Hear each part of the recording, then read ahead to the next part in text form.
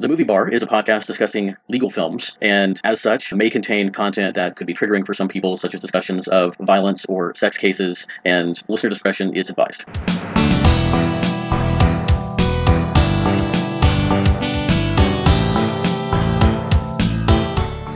I'm Bedroth. And I'm the Dyad. I'm a lawyer. And I'm not. And you're joining us in the Movie Bar.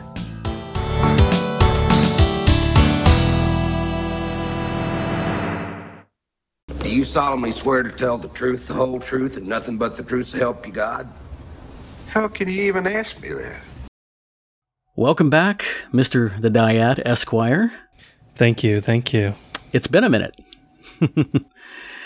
I really did plan to get this one out on the last Monday in March, and life has a way of happening, doesn't it? Yeah, and you know what? You actually, even though we're kind of more delayed than you wanted to be, this is about the last day that would work for me before I just get pummeled with work. So, it ended up fitting in right under the gun. It works out. Well, and with everything that's been happening in both our lives outside of podcasting, I think it's a good thing we didn't pick a big, heavy, meaty law film to talk about this time. Yeah, a lighthearted romp. Yes, it is definitely both of those things. So for anybody who did not listen to the second episode about A Few Good Men, first of all, go back and check it out. I think it was really good. Turned out great. I was a little bit surprised that A Few Good Men actually seemed to be a little bit less legally impressive than My Cousin Vinny. Maybe I shouldn't have been surprised because, we started with My Cousin Vinny. Objection! The Dyad, you talked about how impressive it was from a legal standpoint. Oops. I said my government name. I said it again. Oh, oh no. My family listens to this now. It started out as just my mom, but now my brothers have got on the train too. So that cat's out of the bag big time. Yeah, I've sent it to my dad. I don't think he's listened yet, but I guess he's got a few things going on, so we'll see. And nobody in my house cares about legal movies, so I'm kind of on my own. But we do have a few listeners. I think we're up to, I saw 7 or 8 on Anchor when I looked recently. I saw Dear Family and my buddy Jeff. But it's a grassroots campaign. Yeah, if you're listening, spread the word. We've really been enjoying the show, and as I was saying on our last episode about A Few Good Men, I did end the episode with an introduction of the movie we're going to be talking about. The movie we have on the docket today, as it were. We're going to be talking about a 1997 comedy that I watched with my dad a couple of times back when I was in high school. It stars Jeff Daniels and Michael Richards in the leading roles, with Charlize Theron and Jessica Steen in supporting roles, and an excellent cameo by Rip Torn. And we are talking about the 1997 legal sitcom film Trial and Error. They think that I'm the lawyer now. And that means I have to keep being the lawyer? Fine, I can handle that. New Line Cinema presents... This is fraud. Objection! Leading. Overruled. Vague. No. An experienced lawyer. Okay, just breathe. Calm down. And an out-of-work actor. Whenever I step into a courtroom, I think of something a great law professor of mine once said. But that can wait for tomorrow. The defense rests! Trial and Error. So before we get too far into the movie, let me just tell you that there's that opening scene where they're doing like a walk and talk, and it's kind of setting the pace of the movie, and it shows that Jeff Daniels is this big shot lawyer, and he's got his assistant following him around and just kind of like peppering him with questions. And I watched the movie initially, and I tried to write down what they were talking about just because I wanted to see if any of it made any sense, because just listening through it quickly, there were some words that made sense and some legal words in there, but like put together, it wasn't really registering it. It was kind of like buzzwords and double talk. So after I finished watching the movie, I went and found a clip of just the intro, and I watched it probably like 10 times, trying to match up what they say and trying to determine whether or not it made sense. And, I guess I'll save that for my prosecution and defense. But I'm going to tell you, this is the most thoroughly researched film because I've watched parts of it more than once. Wow, I'm impressed. I am impressed. This one I didn't expect to get a lot of things right legally. I was expecting to go back and enjoy it. And I've got 2 pages of notes here. See, check that out. Real physical. Here's this Foley for you. Yep. Since I don't think I'm going to be posting video, but you and I can see each other for once. So, it's. I did not take any notes. I hadn't seen this movie in probably 20 years, and I just wanted to kind of go in cold and then come away with what I could recall from it. I remember it pretty well. I had remembered most of like all the main beats of it.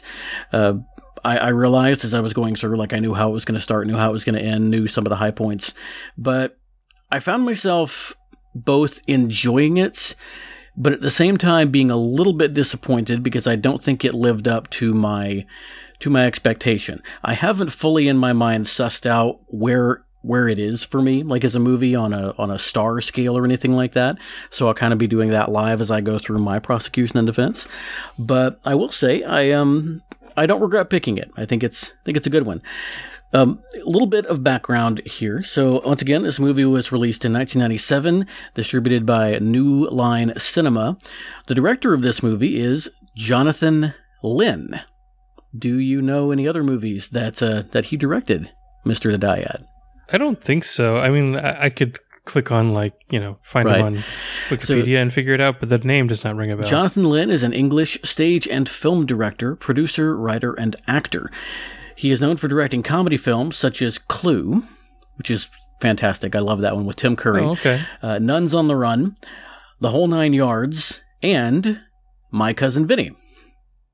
Oh, I did not know that he directed My Cousin Vinny. I didn't know that when That's I picked funny. this either. Yeah, the director of this movie also directed My Cousin Vinny 5 years earlier. So, yep, interesting. That's also a little bit of a Maybe connection with My Cousin Vinny. that explains that he's got the same Pendleton, is that what his name is? Yep, just the back actor, to go there. Austin Pendleton? Pendleton was the state's defense attorney that was provided to the two Utes in My Cousin Vinny, the stutterer.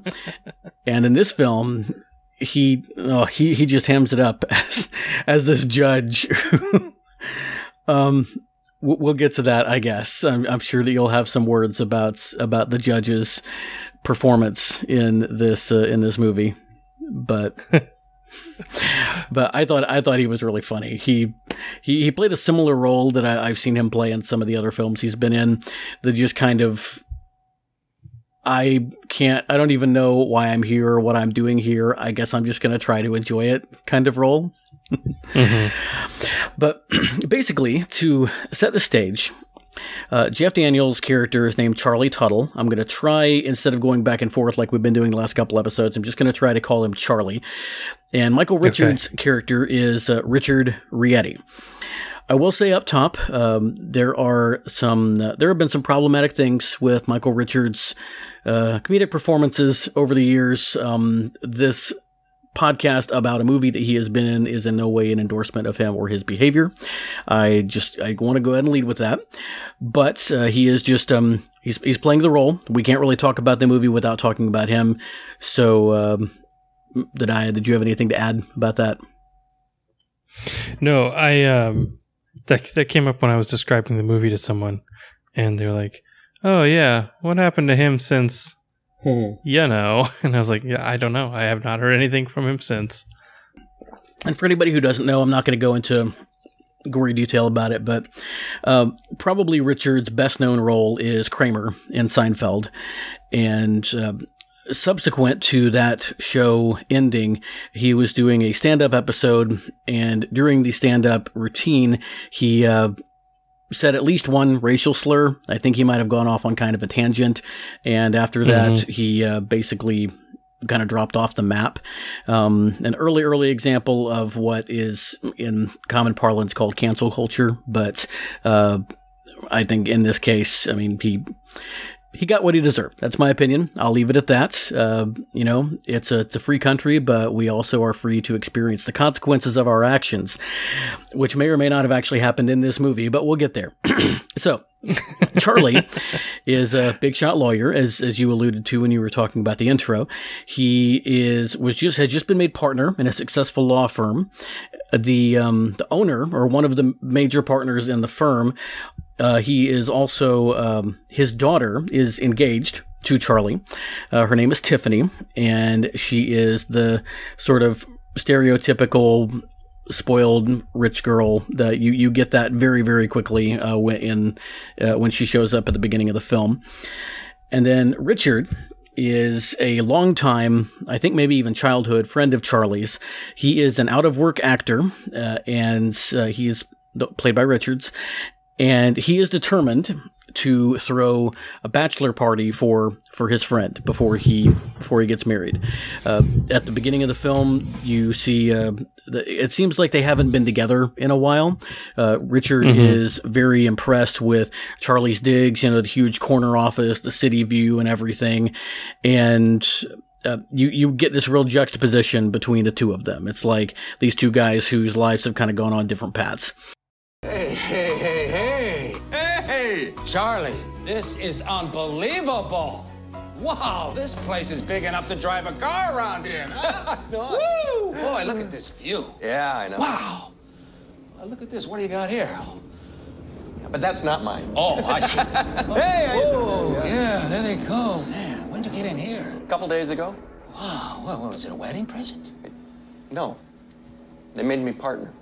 That's great. Yeah. That's even better, huh? Thank you very much. You got the big desk. Yep. There's. Why don't you, Oh, well, yes, of course, indeed. And another thing, Higgins, you're fired. Yeah, I had a pretty good audition, too. Some big agents. They really liked me, Charlie. You didn't do your mafia thing. Why shouldn't I do the mafia thing? You should. Charlie. You should. It's good. It's good. Rick, Tiffany's gonna be here any second for lunch. I really don't. Well, I want to go over the bachelor party. What? The bachelor party. Oh, Official right. duties of the best man. Oh, This thing is hilarious. I have to provide you with shelter, and I have to meet your emotional needs leading up to the nuptials.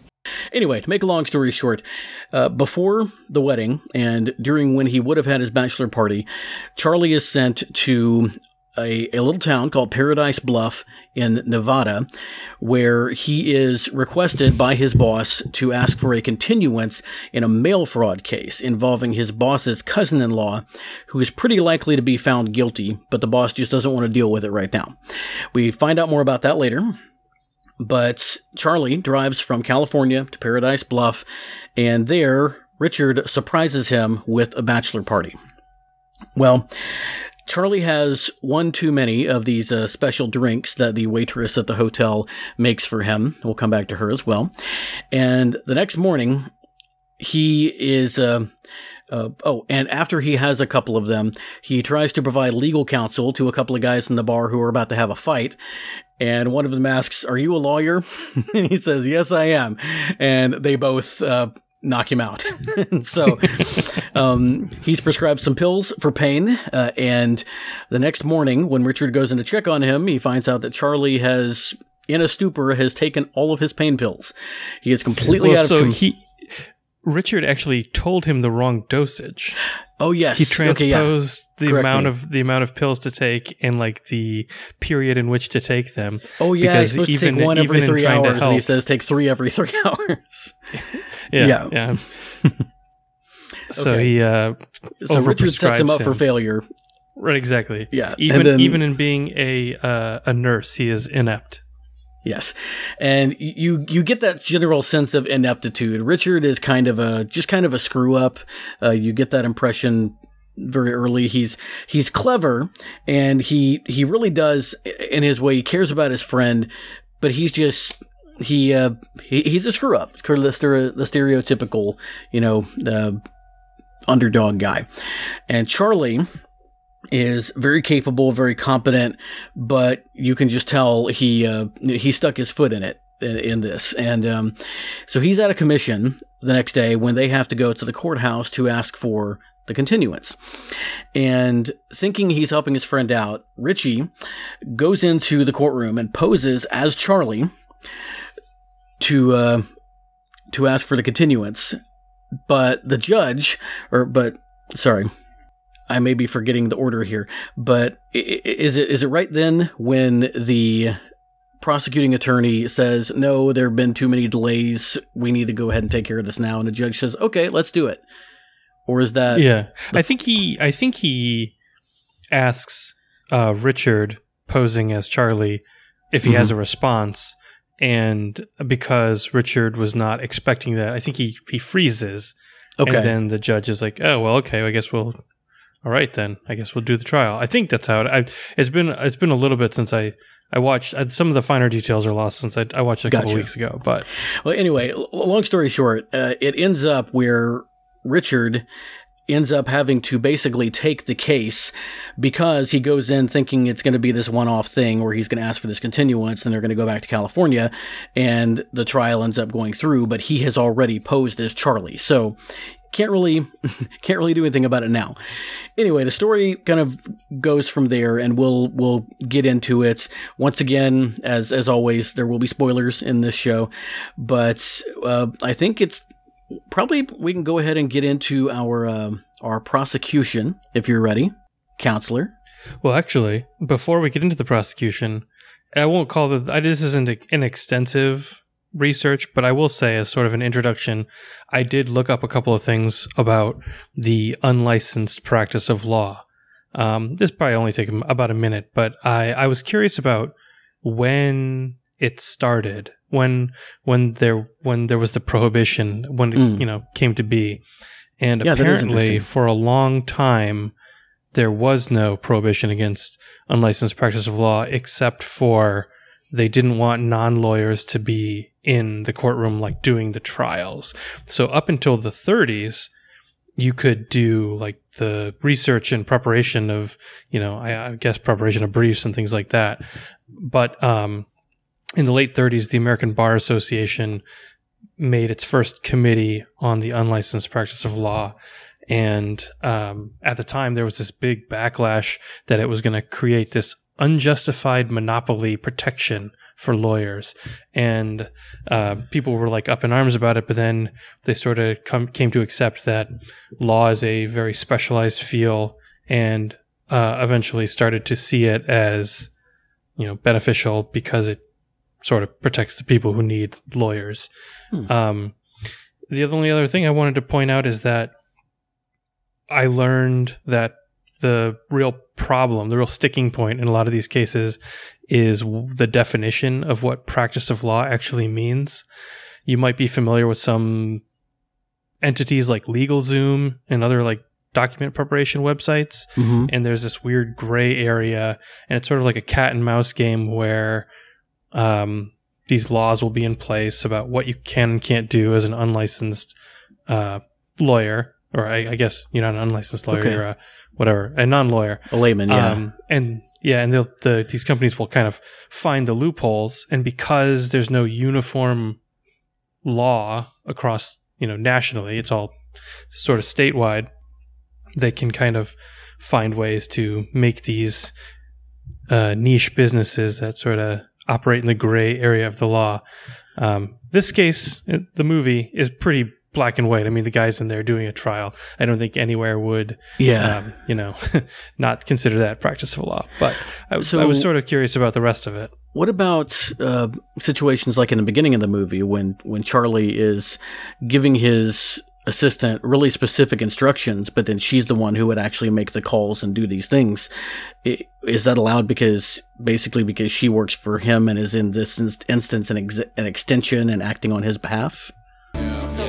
Depositions have been moved to Thursday. Good. Bankstead needs you to file the discovery briefs on Himmelstein. Fine. And your fiance wants to know if you signed off on the newest draft of the vows. Yes. No. Well, whatever she wants. Oh, great. You got the continuance in Petremco Oil.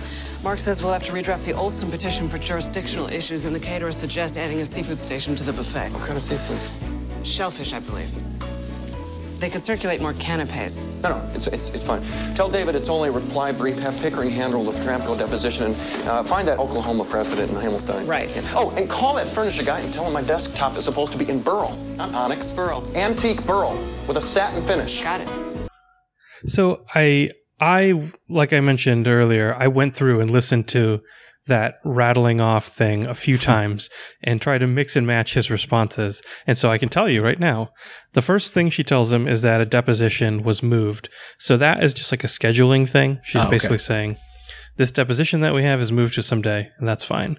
The next thing she says is that Bankshead needs discovery briefs in, and then names a case.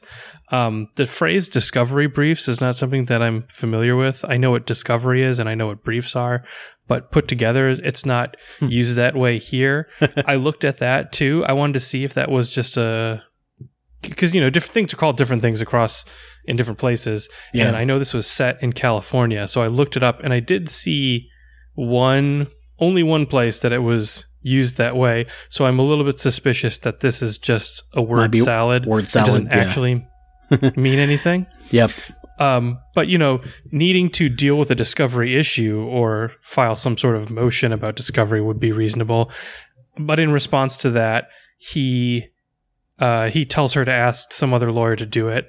Then she mentions that there is a continuance issued in a case. And that's just, for those who don't know, continuance is sort of like you just reschedule, basically. And his response to her is to have a different attorney handle it. So that seems kosher as well. Gotcha. And then the last one, she says, Mark says, redraft the Olson petition for jurisdictional issues. And his response is, tell David it's only a reply brief. I'm assuming they're matched up together and this was maybe just like an ad lib or something. And that's why the names don't match up. But those two things don't really connect. A jurisdictional issue would be something that you could address, and if you had it come up, you would want to correct that because jurisdiction means like the court's ability to hear a case, and so that should, if it's an issue, it would always need to be kind of front and center. And then him saying, tell David it's only a reply brief would not really connect because a reply brief, as the name implies, is a reply to something. So I guess you could reply to something addressing jurisdictional issues. I'm not sure. The names don't match up. So that was kind of, I think, I just kind of get the sense that they picked a lot of legal words and then just were kind of like bouncing back off one another. Played Mad Libs with them. Right, sort of, yeah. I mean, like, there's stuff that sort of makes sense, but maybe not all lumped together in the way that they were used. Gotcha. Okay. And I was going to say, did you catch the part where when Daniels is freaking out about what's happened, or when Charlie's freaking out about what's happened, that he says, and he like rattles off, that's a felony, Richard. No, wait, that's, and he like starts to count on his fingers, and he's that's like 7 felonies or something like that. Did you look into any of that, or like try to verify what he's saying? A little bit, and I was reading I can't remember what the generic term for this is, but it's basically like a journal, a collection of cases, and it was a survey of all 50 states, and generally speaking, a legal penalty is not, a criminal penalty is not the first order of business for unlicensed practice of law. Typically they'll file like injunctions and things like that. So I think technically he's probably right. Later in the movie, they talk about like fraud and things like that, which make more sense. Yeah. He's like pretending to be X, Y, and Z. I don't know what the penalties for just like garden variety unlicensed practice of law are, but I get the sense that, well, in this case, they hold a whole trial and everything. It probably would be a bigger deal, but maybe just that first initial appearance where he was going to ask for a continuance and then flubbed it. Maybe if it was just that in isolation, it wouldn't have been, I don't think they were going to be locked up and the key thrown away or anything. Mm-hmm. Yeah. But I guess that is one of the things that in that first sort of crash course that I was reading through, because it's so different in place to place. I think the penalties and enforcement is also very different. And actually, that's specifically one of the things I read is that regardless of the penalties, the way it is enforced and how fervently it's enforced is very different. So I think it's probably going to be dependent on where you live. In a place like California, I get the impression that it would not be maybe policed so heavily because they have a lot of kind of wild stuff that goes on in California. Yeah, it's a big place, lots of stuff going on. Right. And of course, Nevada is still the Wild West. So you mentioned in My Cousin Vinny that there are some places like in New York and Connecticut that even though a lawyer is technically licensed in New York, he might be able to practice law in Connecticut because of some rule, some term that you mentioned. Mm-hmm. Reciprocity is the term. So I wonder if there's, there is that reciprocity between California and Nevada, or maybe because this is such a big firm, I don't know, and it's private, maybe they have deals in different states where different lawyers can go to different places, or like they have things in place where they can file to... Well, they actually answer this question in the movie. Okay, and go ahead. This is, this is technically part of the defense because I thought they did a very good job with it. But since we're talking about it, I'll just mention it now. Yeah.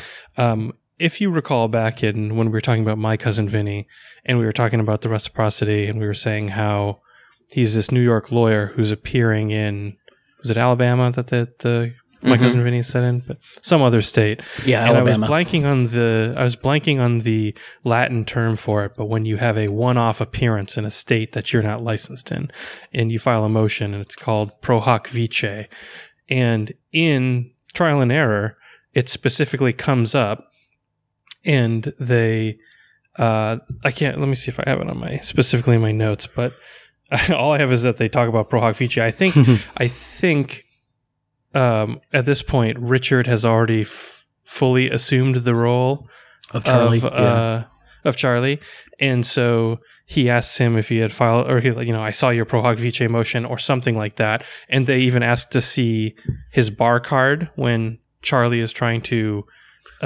Charlie is pretending to be Richard and saying he's another lawyer assistant. Yeah, exactly. He's like, and he's like, okay, let's just see your bar card. So both of those things they did. Actually, I thought it was pretty good. They mentioned that he had filed this pro hac vice motion to appear for this one-off thing in a different state, and they kind of implied that it had been resolved and accepted.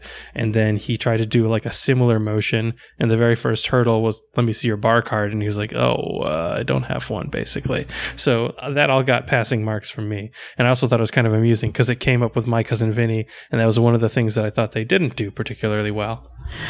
Well, we have once again rambled through and kind of spoiled a little bit of stuff because I keep asking questions. I do want to ask one more question, and I feel like this would probably come up eventually in some other movie that we watch. But since we're talking about the practice of law, how does it come into play when somebody decides to represent themselves? That they don't want counsel. How does it come into play? You mean why do they decide to do that? Why is that allowed?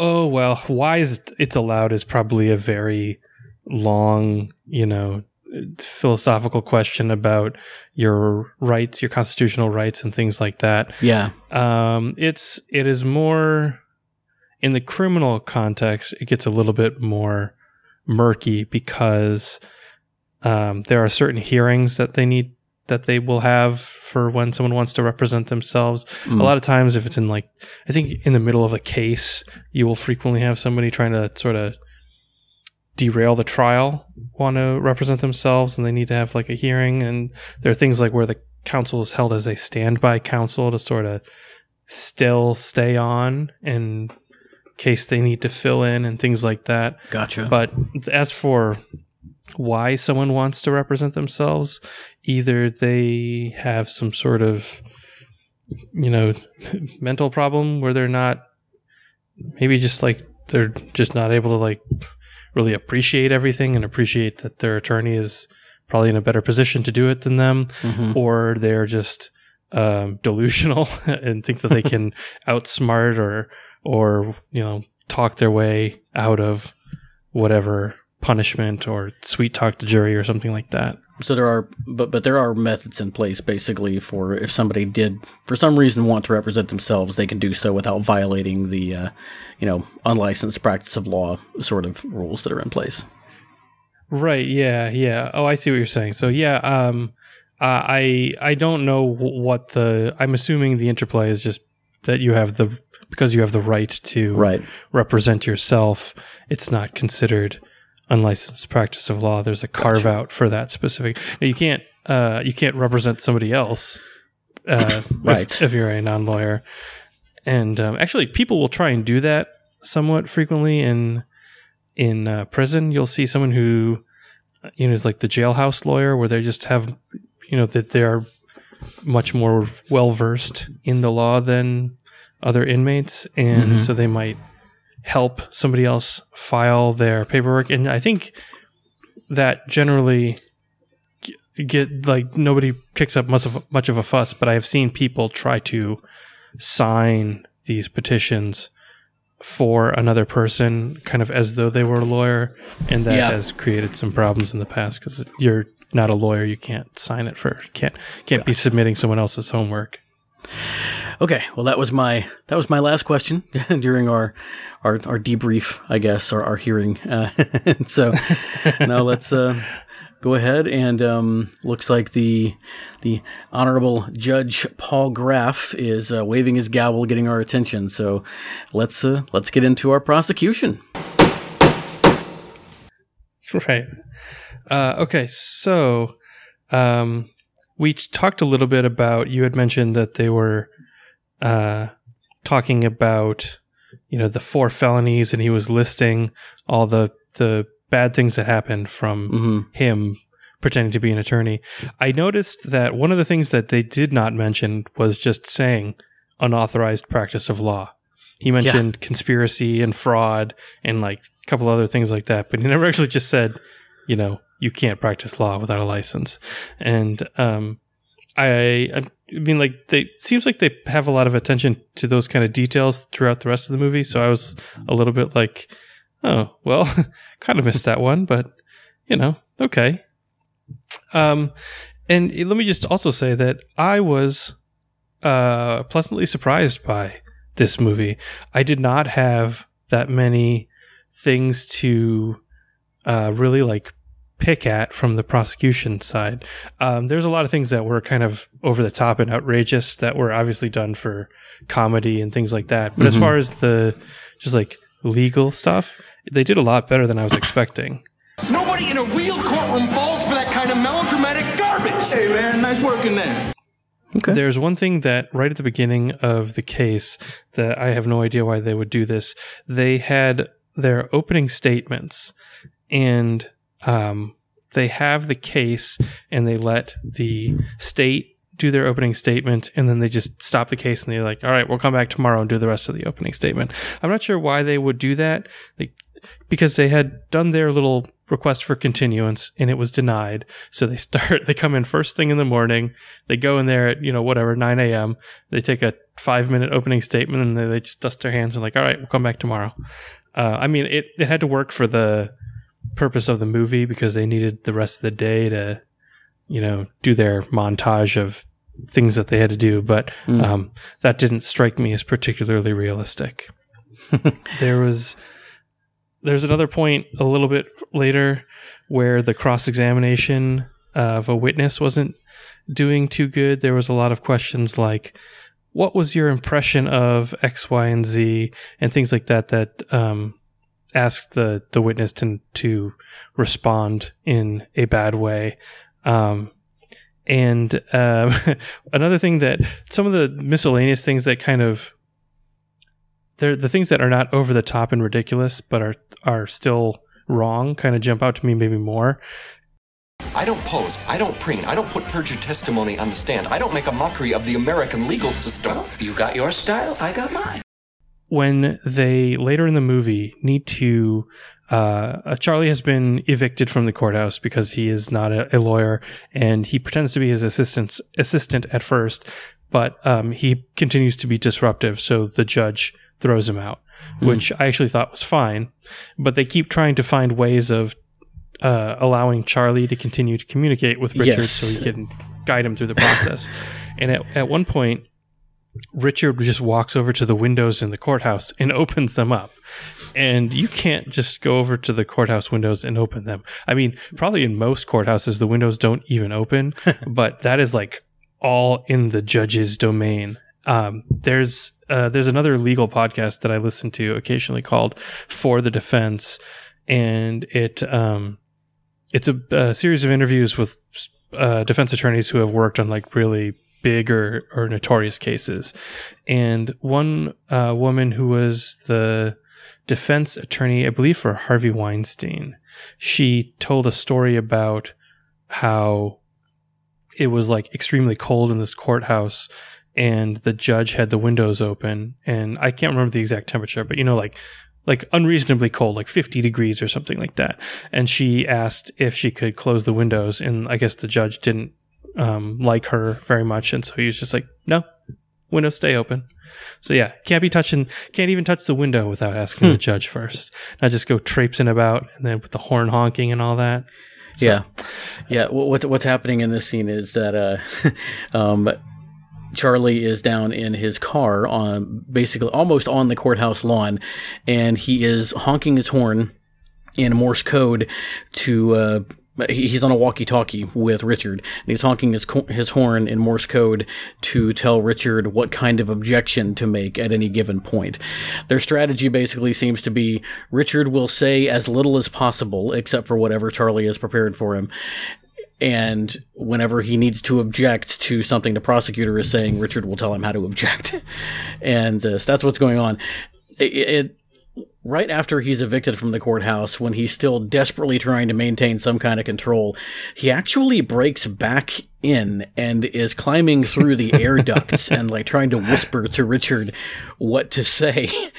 And then he falls into the courthouse. Now, this is your domain, counselor, but legally speaking, he totally would have been arrested, right? for breaking into the courthouse and like breaking through the. I mean.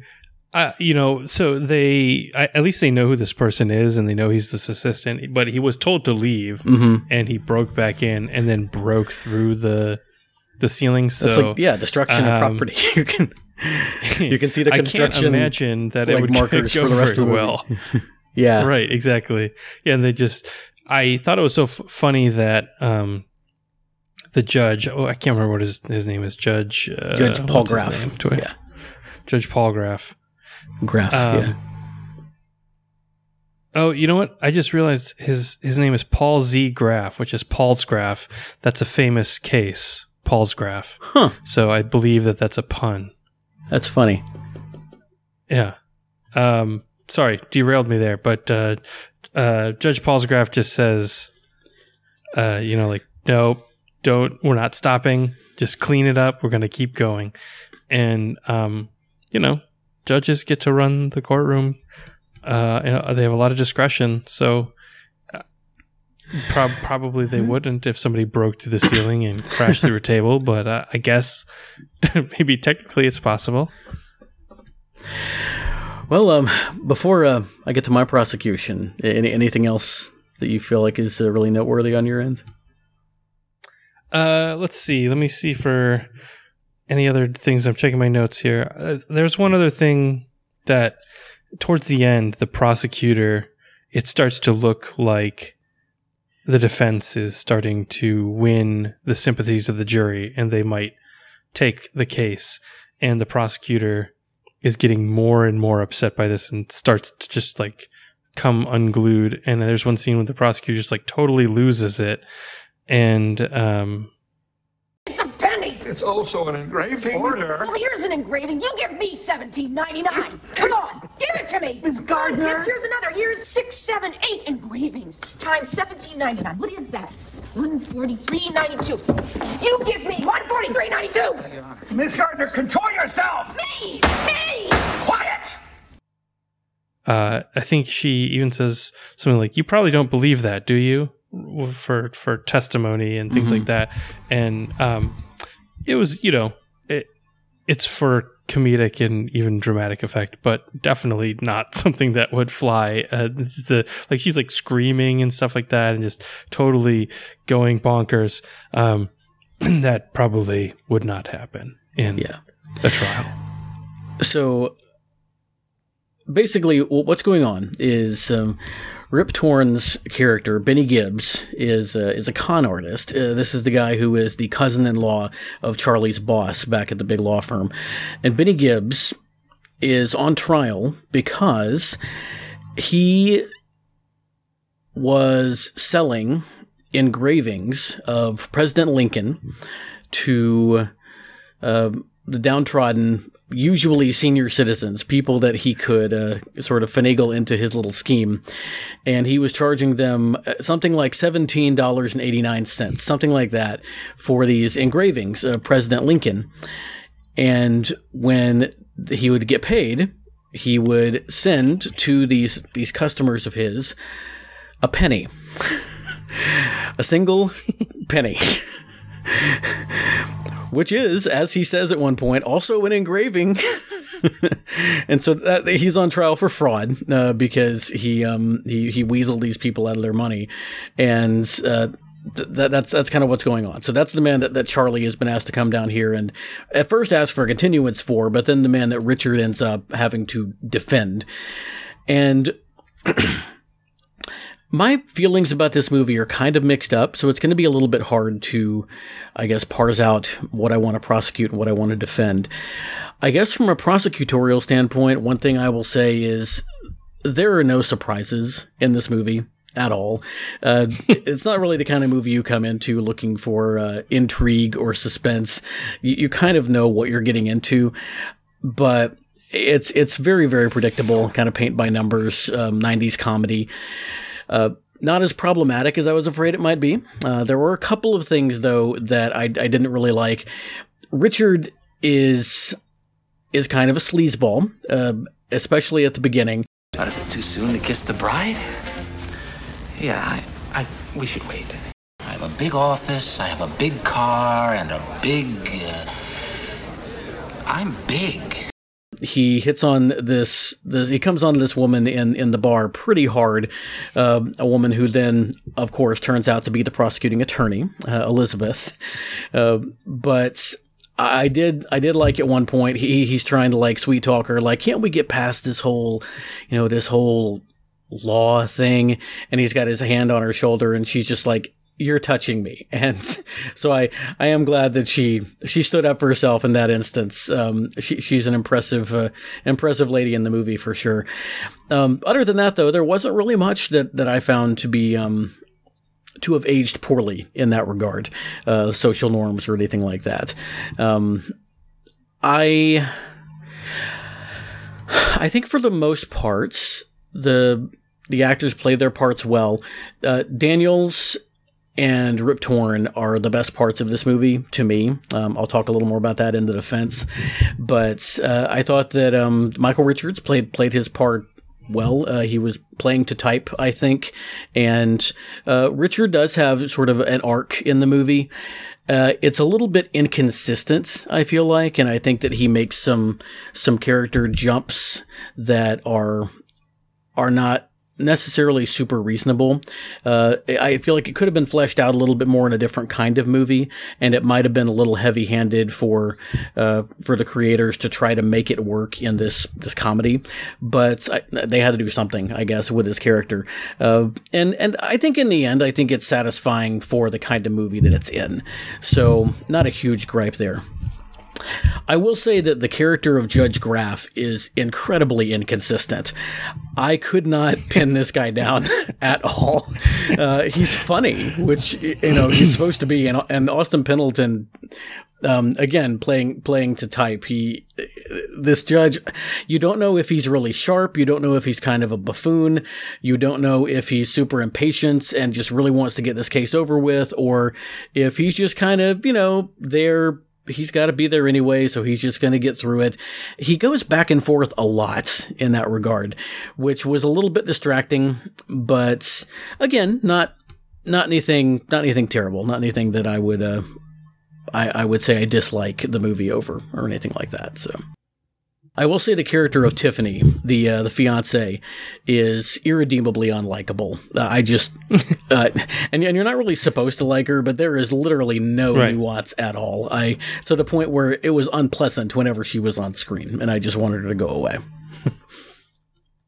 She has go away heat, to borrow a wrestling term. And I guess from a writing standpoint, the waitress at the bar who makes the drink that really gets Charlie going is a lady named Billy Tyler. She is played by Charlize Theron, and you find out more about her later in the movie. But she is definitely what you call a Mary Sue in creative terms. She's kind of like the perfect character who doesn't do anything wrong, and basically comes in and makes the protagonist or one of the protagonists realize all the things that are really important in life, and then of course ends up with him.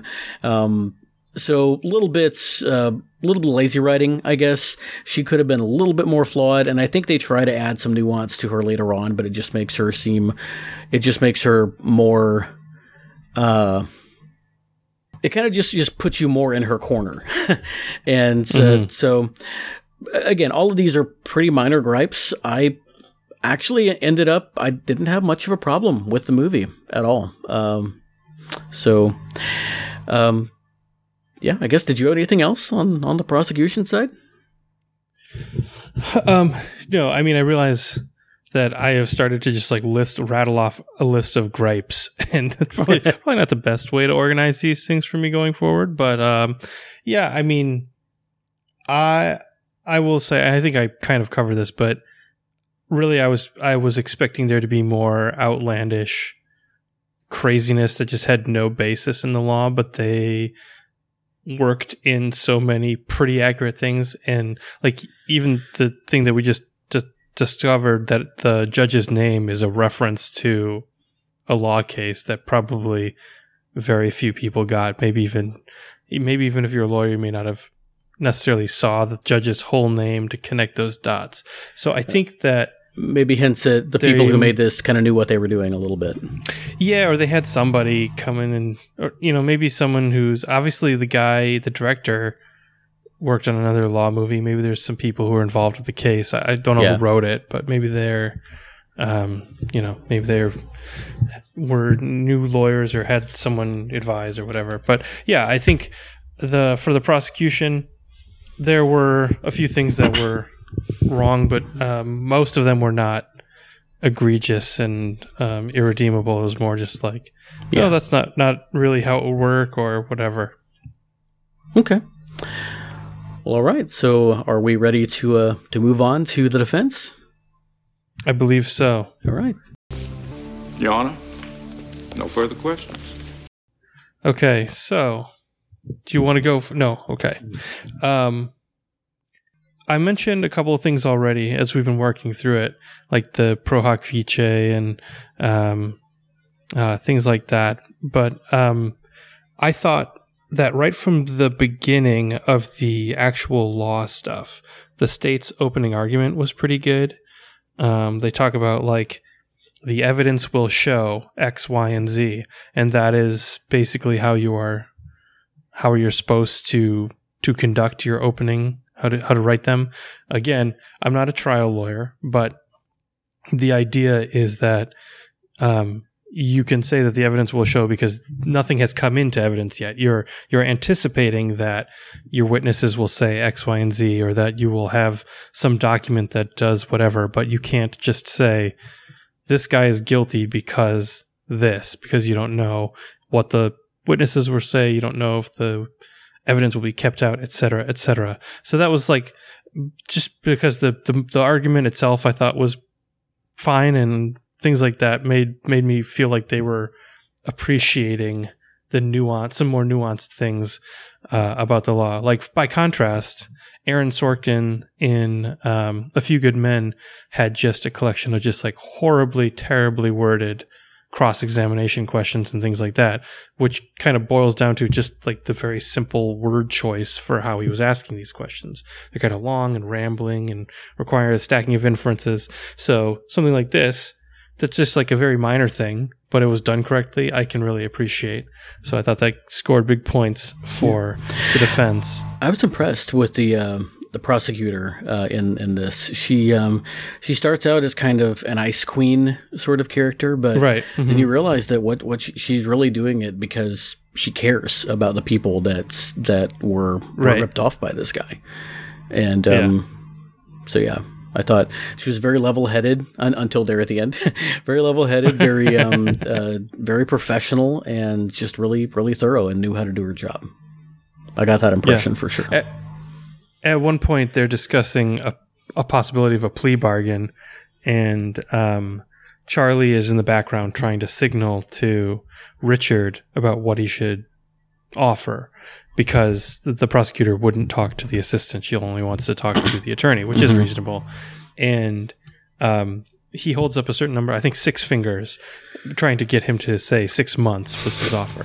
But Richard thought it meant 6 years. So he said, what would you think about 6 years? And the prosecutor says something like, well, the maximum is 3 years, so I don't think I'll accept your offer. Or something. Like she declined she could tell that his offer was not appropriate and didn't take advantage of the defense, even though she clearly did not like the guy. So they had some, I mean, aside from just like whatever legal consequences there might be from trying to have a plea that is more than the maximum, which probably wouldn't hold up, but I think they did it more for character, like to show that she's a good person or whatever.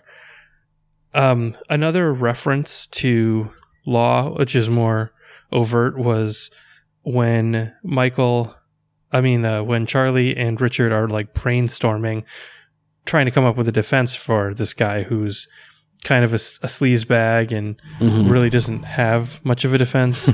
And Richard suggests the Twinkie defense, which I don't know if people realize, but that's actually a real defense that was actually used in a pretty famous case.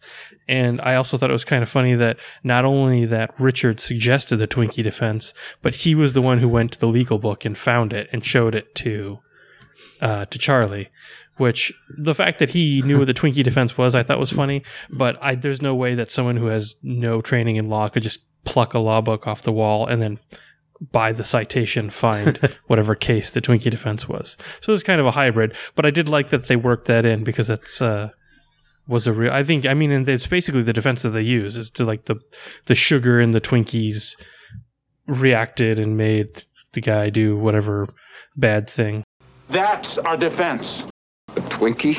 So that's a real thing? Like the Twinkie defense? Wow, that's crazy. Yeah.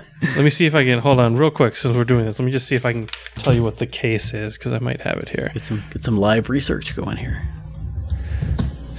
Because I thought I wrote it down. I think was it the guy who assassinated Harvey Milk? Right? I don't know. Yeah. It's I won't waste time. But maybe I can look it up for the next time. But yeah, look it up yourselves. The Twinkie defense is a real thing. Go out and do your own darn legal research. I don't get paid by you lot, by you folk. Yep, not yet. I don't think we're regular enough to have a Patreon yet. So, the next thing is, as you can tell, that I started to pick up on the very weird and niche things that they did kind of correctly. There's a scene where Billy, the waitress, is exemplifying her freewheeling spirits, and she drives a car barefoot, and Charlie is like shocked by this. And I got the impression that he was shocked not only because, her freewheeling attitude, but also because he was scandalized that she would do something like that. But I just wanted to mention that driving without shoes is not illegal. It may be, I don't think any state has it illegal. I don't know the rules, the laws in every state, but I'm pretty sure that there is not a penalty for driving without shoes. Yeah, so, I think I was told at one point here in Texas that it was that you could get a ticket for driving without shoes on, but I never looked into it at all to back it up. I think it's just a common misconception that people think. Yeah, that people think it's illegal. And I don't believe that it's a punishable offense anywhere. I mean, don't take this as legal advice. I don't know, but I'm pretty sure it's not. Consult a lawyer. Yeah. Or at least Google it, Yeah, at the very least, Google it. Let's see. Some other things that I liked when they're trying to figure out their defense, they decide that they need to get a medical expert to support their Twinkie defense theory. And Richard is shocked. He's like, well, how are you going to get a doctor to agree with us? And Charlie kind of says, sort of just like under his breath, he's like, if they pay enough, they'll agree with anything. If we pay them enough, they'll agree with anything. And that's kind of how it works. I mean, every case that has the expert has an expert on both sides. So yeah, that's the thing about data. It's improbable data just sit there and are, but an expert can manipulate your view of the data to lead you to a certain conclusion. And if they do it deftly enough, then yeah. I mean, what he's saying is not incorrect. I mean, I think I picked it out as something that he said that was good and right and kind of amusing in an amusing way. But boy, is that annoying. I even had during a presentation recently, someone commented, it was in a continuing education class I was in, and someone they were talking about grammar or like two spaces after a period, something like that, something very like boring and dry, and someone volunteered and said, I believe there was a study that said this was easier to read for whatever, and then the judge was just like, yeah, but I can find a study that says the opposite. I was like, oh, to be so dismissive, to use that as a way to be so dismissive really burned my britches. I did not appreciate that at all. Anyway, back to the movie. There's a point towards the end of the movie where Richard wants to have the defendant testify, and Charlie won't do it because he knows that the guy's a scumbag and he's going to lie, and he will not allow he won't put perjured testimony on the stand, I think is how he phrases it. Oh yeah, I've got a funny soundbite related to that. Yeah. Yeah. So he won't let him go on the stand and lie because he knows he's going to lie. And that is the legally ethical correct thing to do. You can't put a witness on that is going to lie.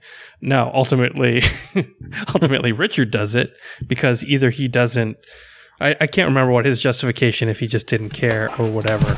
I think that Gibbs just convinces him. He's like, if I'm going to hang, at least give me a chance to defend myself. And so Richard's like, all right, go knock yourself out. Yeah. But Charlie's instinct was correct, and you can't call a witness is going to lie. And I think if your witness wants to be called and is intending to lie, I think your obligation is to try to dissuade them from testifying at all. I believe is like sort of the standard response to that.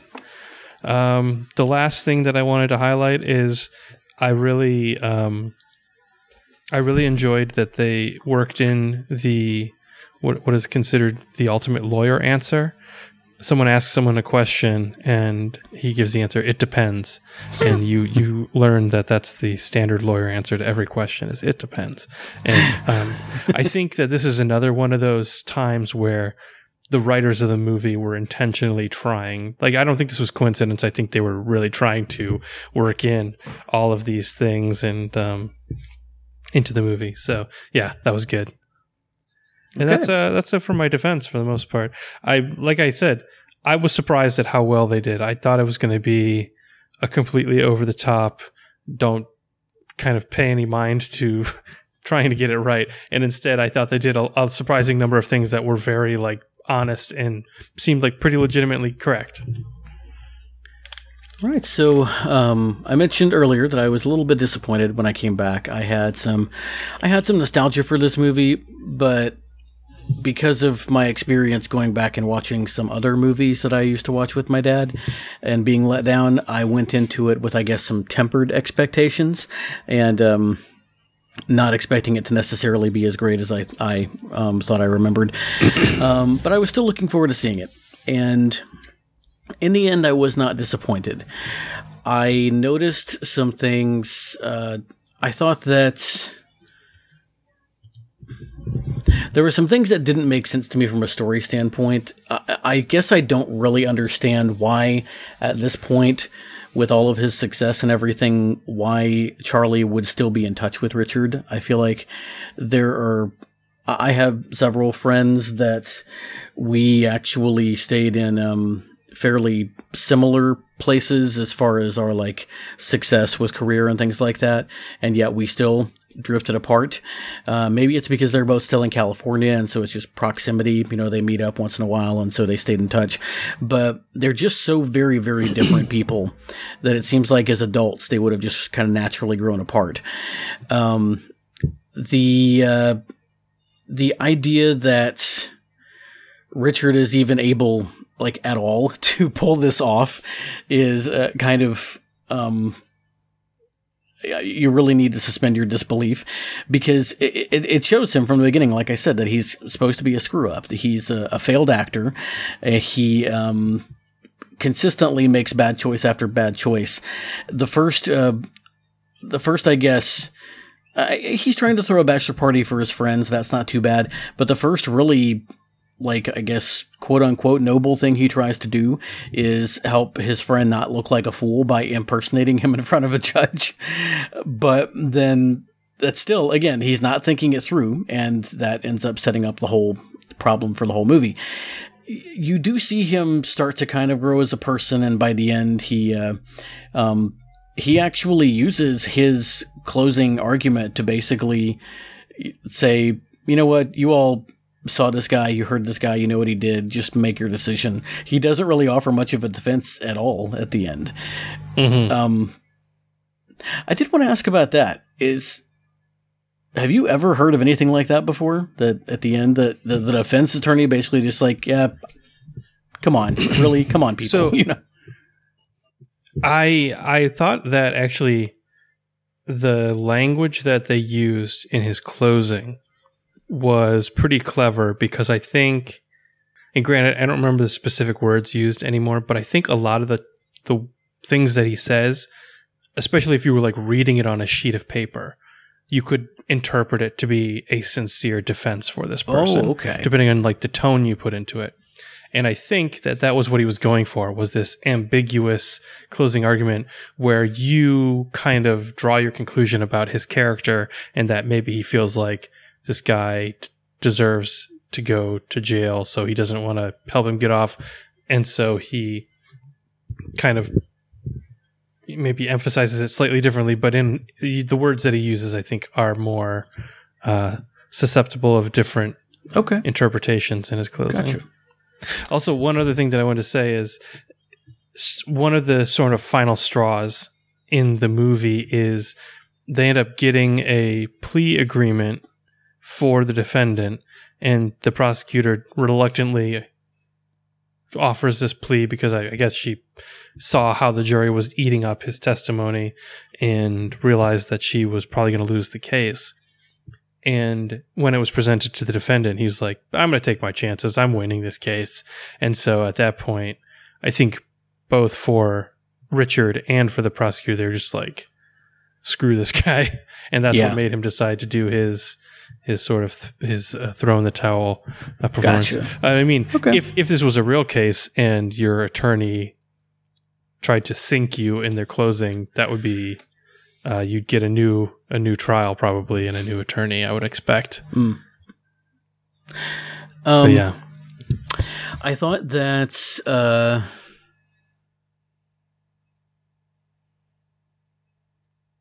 I guess. So another really great thing about the movie, one thing I liked a lot, the the chemistry between Daniels and Richards, between Charlie and Richard, is really impressive. Like, they play off of each other really well, despite being so different. These are two guys who at the time were they were on top of their game. Richards was really, really famous for, again, Kramer on Seinfeld. Jeff Daniels was kind of getting a resurgence in his career coming off of Dumb and Dumber, and Daniels, he never disappoints. His acting in this movie is just superb. It's the best in the whole movie. His facial expressions, his body language, his tone of voice, in every single instant, you believe he is going through, like, Charlie is going through, like, it's like he's this real man in the midst of all of these absurd things around him, and he is reacting the way that a normal person would, and it's hilarious to behold. He was my favorite part of this movie. Rip Torn is like the classic character actor. He knows how to deliver a line. He knows how to spin a yarn. He played LBJ in not one but two movies, and LBJ also had that real kind of colloquial, down-home way of getting you to listen to his story and really empathize with him. And man, when Rip Torn tells his story, I actually have a soundbite of that too. I think I'm going to go ahead and play it in its entirety because I wasn't able to find a whole bunch of soundbites for this movie, but this is worth listening to. At the end of the trial, when he's trying to offer his defense of his own actions and tell the story about how he got addicted to the sugar that made him go crazy, this is the story that he tells. Do you solemnly swear to tell the truth, the whole truth, and nothing but the truth to help you God? How can you even ask me that? Mr. Gibbs. I do. Mr. Gibbs, can you think of anything that might have contributed to your current condition? Condition? Your chemical dependency. No, I can't. You can't? Well, there was a party one year out by the lake. Is that what you mean? Yes, that's it. Tell us about the party by the lake. I was 6 years old. It was October 31st. I was hungry. I didn't come from a wealthy family, if you know what I mean. So October 31st. Oh, Halloween. Yes, Halloween, where you had your first sweets, where you had your first encounter with the sugar that would eventually enslave you. Bleeding. Sustained. Mr. Gibbs, tell us about that first Halloween. I was with my girlfriend, Nancy Newcomb. She was 7, and I was holding Mama's old pillowcase full of candy. I remember I was holding it when the pier collapsed, but I can't remember what happened to it afterwards. Not funny. The pier? Yeah, that's where the party was. Lake Michigan froze over that year. Bone-chilling cold. That's why, folks, our town isn't just a desert truck stop to me. It's the warm home I've always dreamed of. Objection! What is the relevance of this line of questioning? If you allow me some leeway, Your Honor, I'm sure it'll be clear very soon. I can hardly wait. Yes. Now, you were saying about the party? Oh, yes, for all us kids at the orphanage. The orphanage? Our Lady of Detroit. The sisters gave a Halloween party out on the pier every year. I came dressed as a great pumpkin, but everybody called me Little Pumpkin. But it was so cold that particular year that one of the big boys, Eddie Rollins and his pals, they built a fire, which got away from them, I guess, because that's when the pier caught fire and collapsed. We fell right through the ice into that freezing water. I helped the little kids struggle out, but those poor, cold little bunnies and angels, it was a howling wind. Your Honor! Let him finish. Nancy ran up and gave me a hug and a kiss. She says, "You're my hero, Ben Gibbs. You saved the little ones."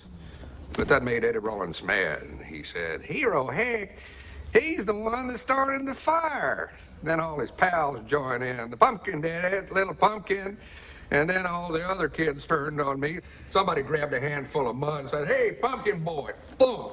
By the time the sisters got there, I had mud up my nose, in my mouth, in my eyes. I couldn't see. I was on my knees. I was crying so hard, I just couldn't explain the truth. That's when they threw me out. Right then and there. They threw you out of an orphanage. Well, by the time I got back, they had shut the gates, locked them, chains and padlocks. There I was, my poor little hands freezing to those metal gates. My pumpkin suit whipping in the wind. Let me in, please. But that's when I caught a glimpse in the second story window, a glimpse of my only friend in the world, Nancy Newcomb. She was clean now, warm and dry. She was talking to a kind-looking man and woman. She was being adopted. I was so happy for her because she was truly good. She said, "Bye, Benny. You're my hero. I'll always remember you. Look in our hiding place. I left something for you. Bye-bye." I never saw Nancy again, but in our secret hiding place, I found it. Tootsie Roll. She knew it was my favorite. I'm sorry.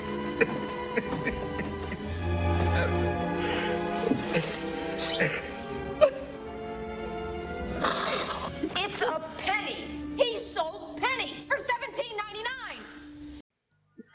And I mean, and just that's like he wins over everybody in the courtroom except the prosecuting attorney, even the judge. Is like, let him finish, and he's like handing him a box of tissues and stuff like that.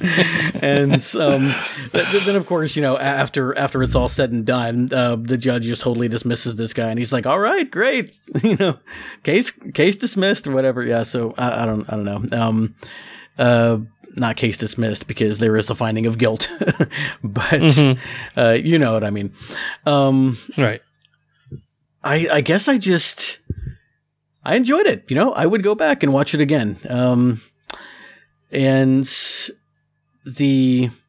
I also thought the chemistry between Daniels and Charlize Theron was nice. I felt like there was a bit of an age gap there that was a little bit off-putting. I don't think it was enough to really distract me too much, but she seemed a lot younger than him. I don't know how much younger she actually is, but this was, you can tell, like, this is baby Charlize. Like, she's so young in this movie. Yeah. I thought that the relationship that happens, again, spoiler alert, between the prosecutor, Elizabeth, and Richard is just completely bananas. Like, that would never ever happen. But you also like the idea of these two like opposites attracting type thing, and sort of showing the growth of his character, and that she notices that I guess she's kind of a foil for him that you can like measure his development against. So, yeah. 21-year age difference. I just looked up. 21-year age difference. Okay. Yeah. Yeah. So, but I mean, in real life, the characters are probably not. Characters, they were probably cast to be different, yeah, but not that far apart, but 21 years, man. So Charlize Theron is 46 and Jeff Daniels is 67. Man, 46? She's so much older than us. She must have been, well, I don't know. I'm not going to do the math because I'm too tired, but well, she was very young in this she's movie. 46 and 22. This was 97, so that was 15 years ago.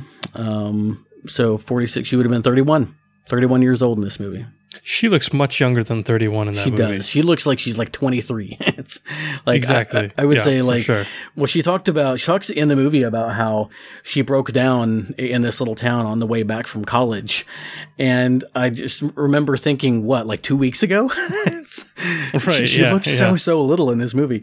But yeah, I thought that their chemistry was nice. again, I feel like the character of Tiffany could have been played just a little bit better, where you don't just absolutely hate her from the get-go, but maybe that was intentional. Yeah, I guess they probably made her so horrible because, I mean, really what happens is Charlie cheats on his fiance and then was going to go back to his fiance, and then she was just so horrible to him that he's like, oh yeah, I guess I really don't need to keep her around, and I'll go to this other girl who's a better fit for him. And, you know, if just like played through that way, in an effort to give no sympathy whatsoever to the fiance, they just turned the knob all the way to awful. Yeah, because otherwise... That was my read on it. You're absolutely right. Yeah, Charlie basically just abandons his fiance, like, right before they get married. Mm-hmm. And also, I mean, abandons his job, you know, where he had just been made partner. It's really... It's really an irresponsible move on his part. Right. But...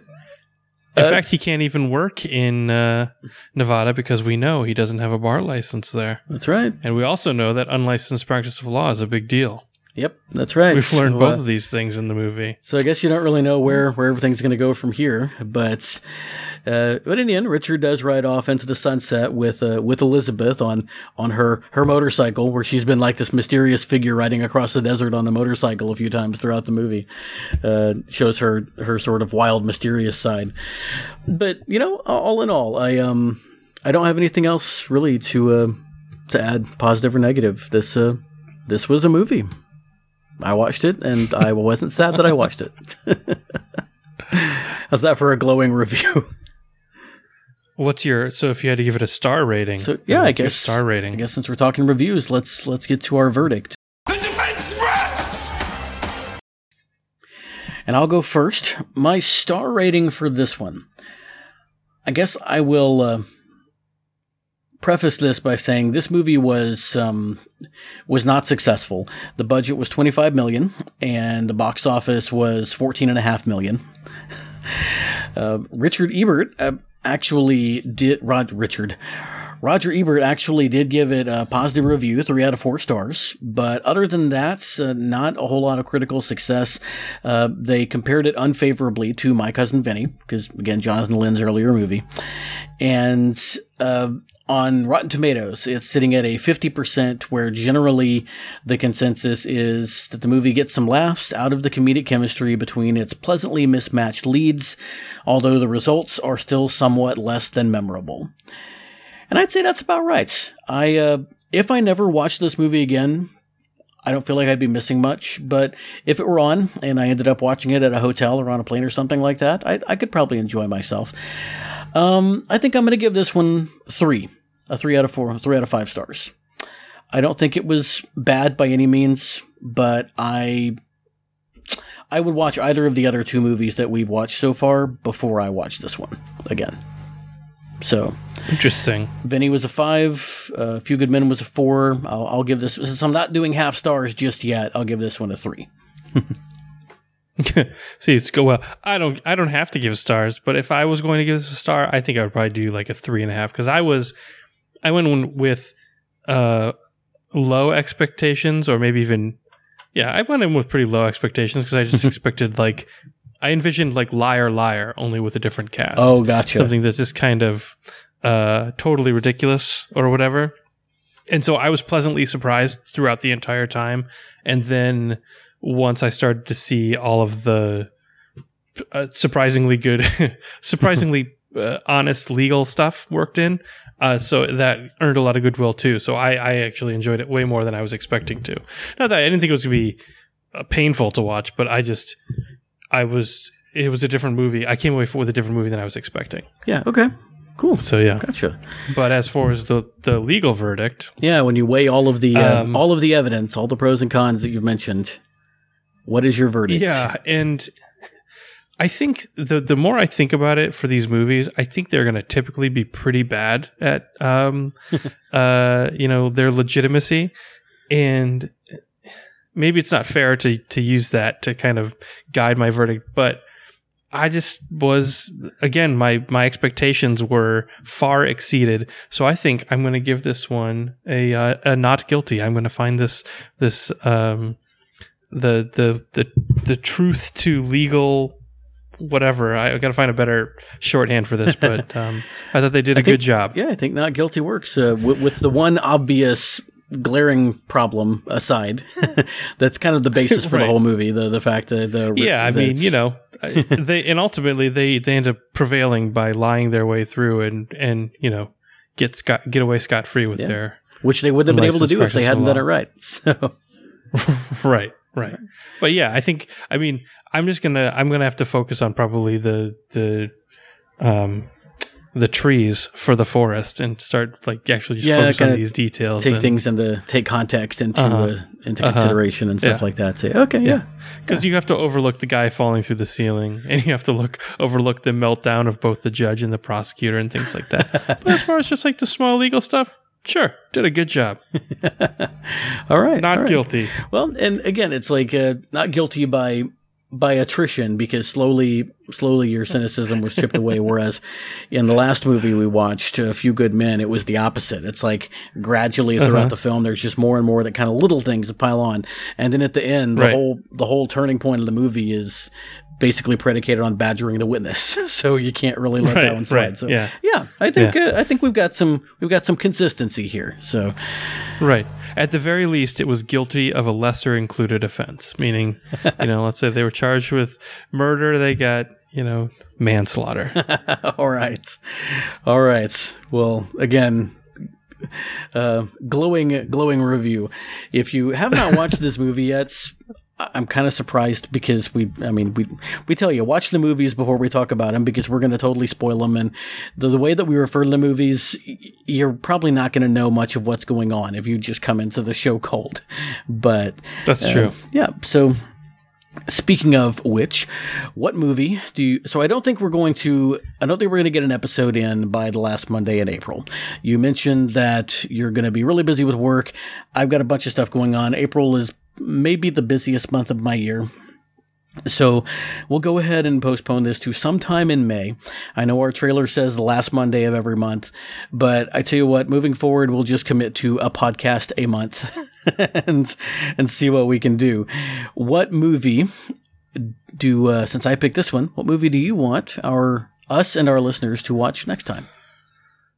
Well, I'm consulting my list here, and on one hand, I like to kind of alternate between comedy and serious, but on the other hand, that would sort of make you have to pick only comedy movies and me and you only would serious you would movies. Be the downer, yeah. So exactly. So I'm going to pick a movie that I have not seen before, and it is a comedy.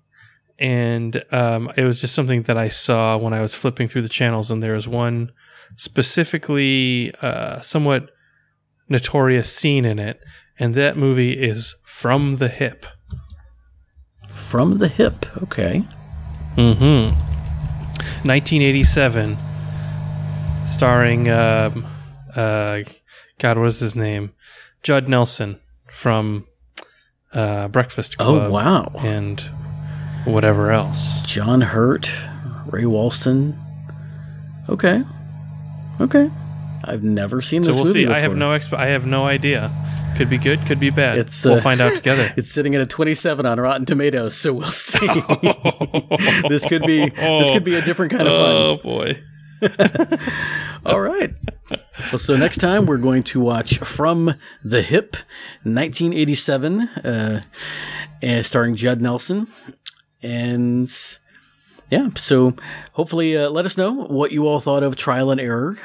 I will also recommend the TV show, the Netflix, I think it was Netflix show of the same name that aired a few years ago. First season starring John Lithgow as the defendant, and second season starring, what's her name?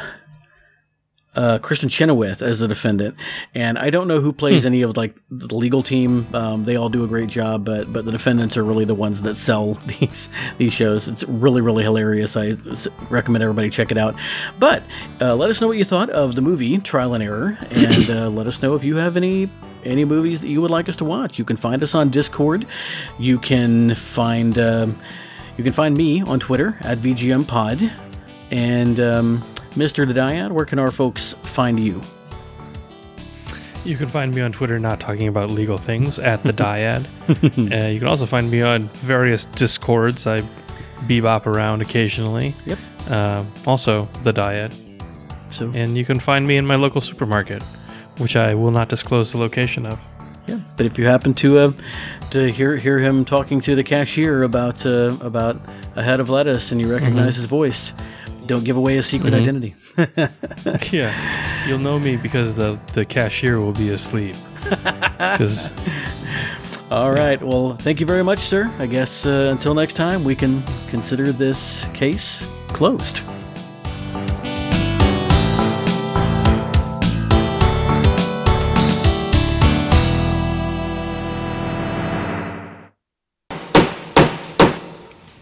Gavel sound effect. Hey, we have a sign-off.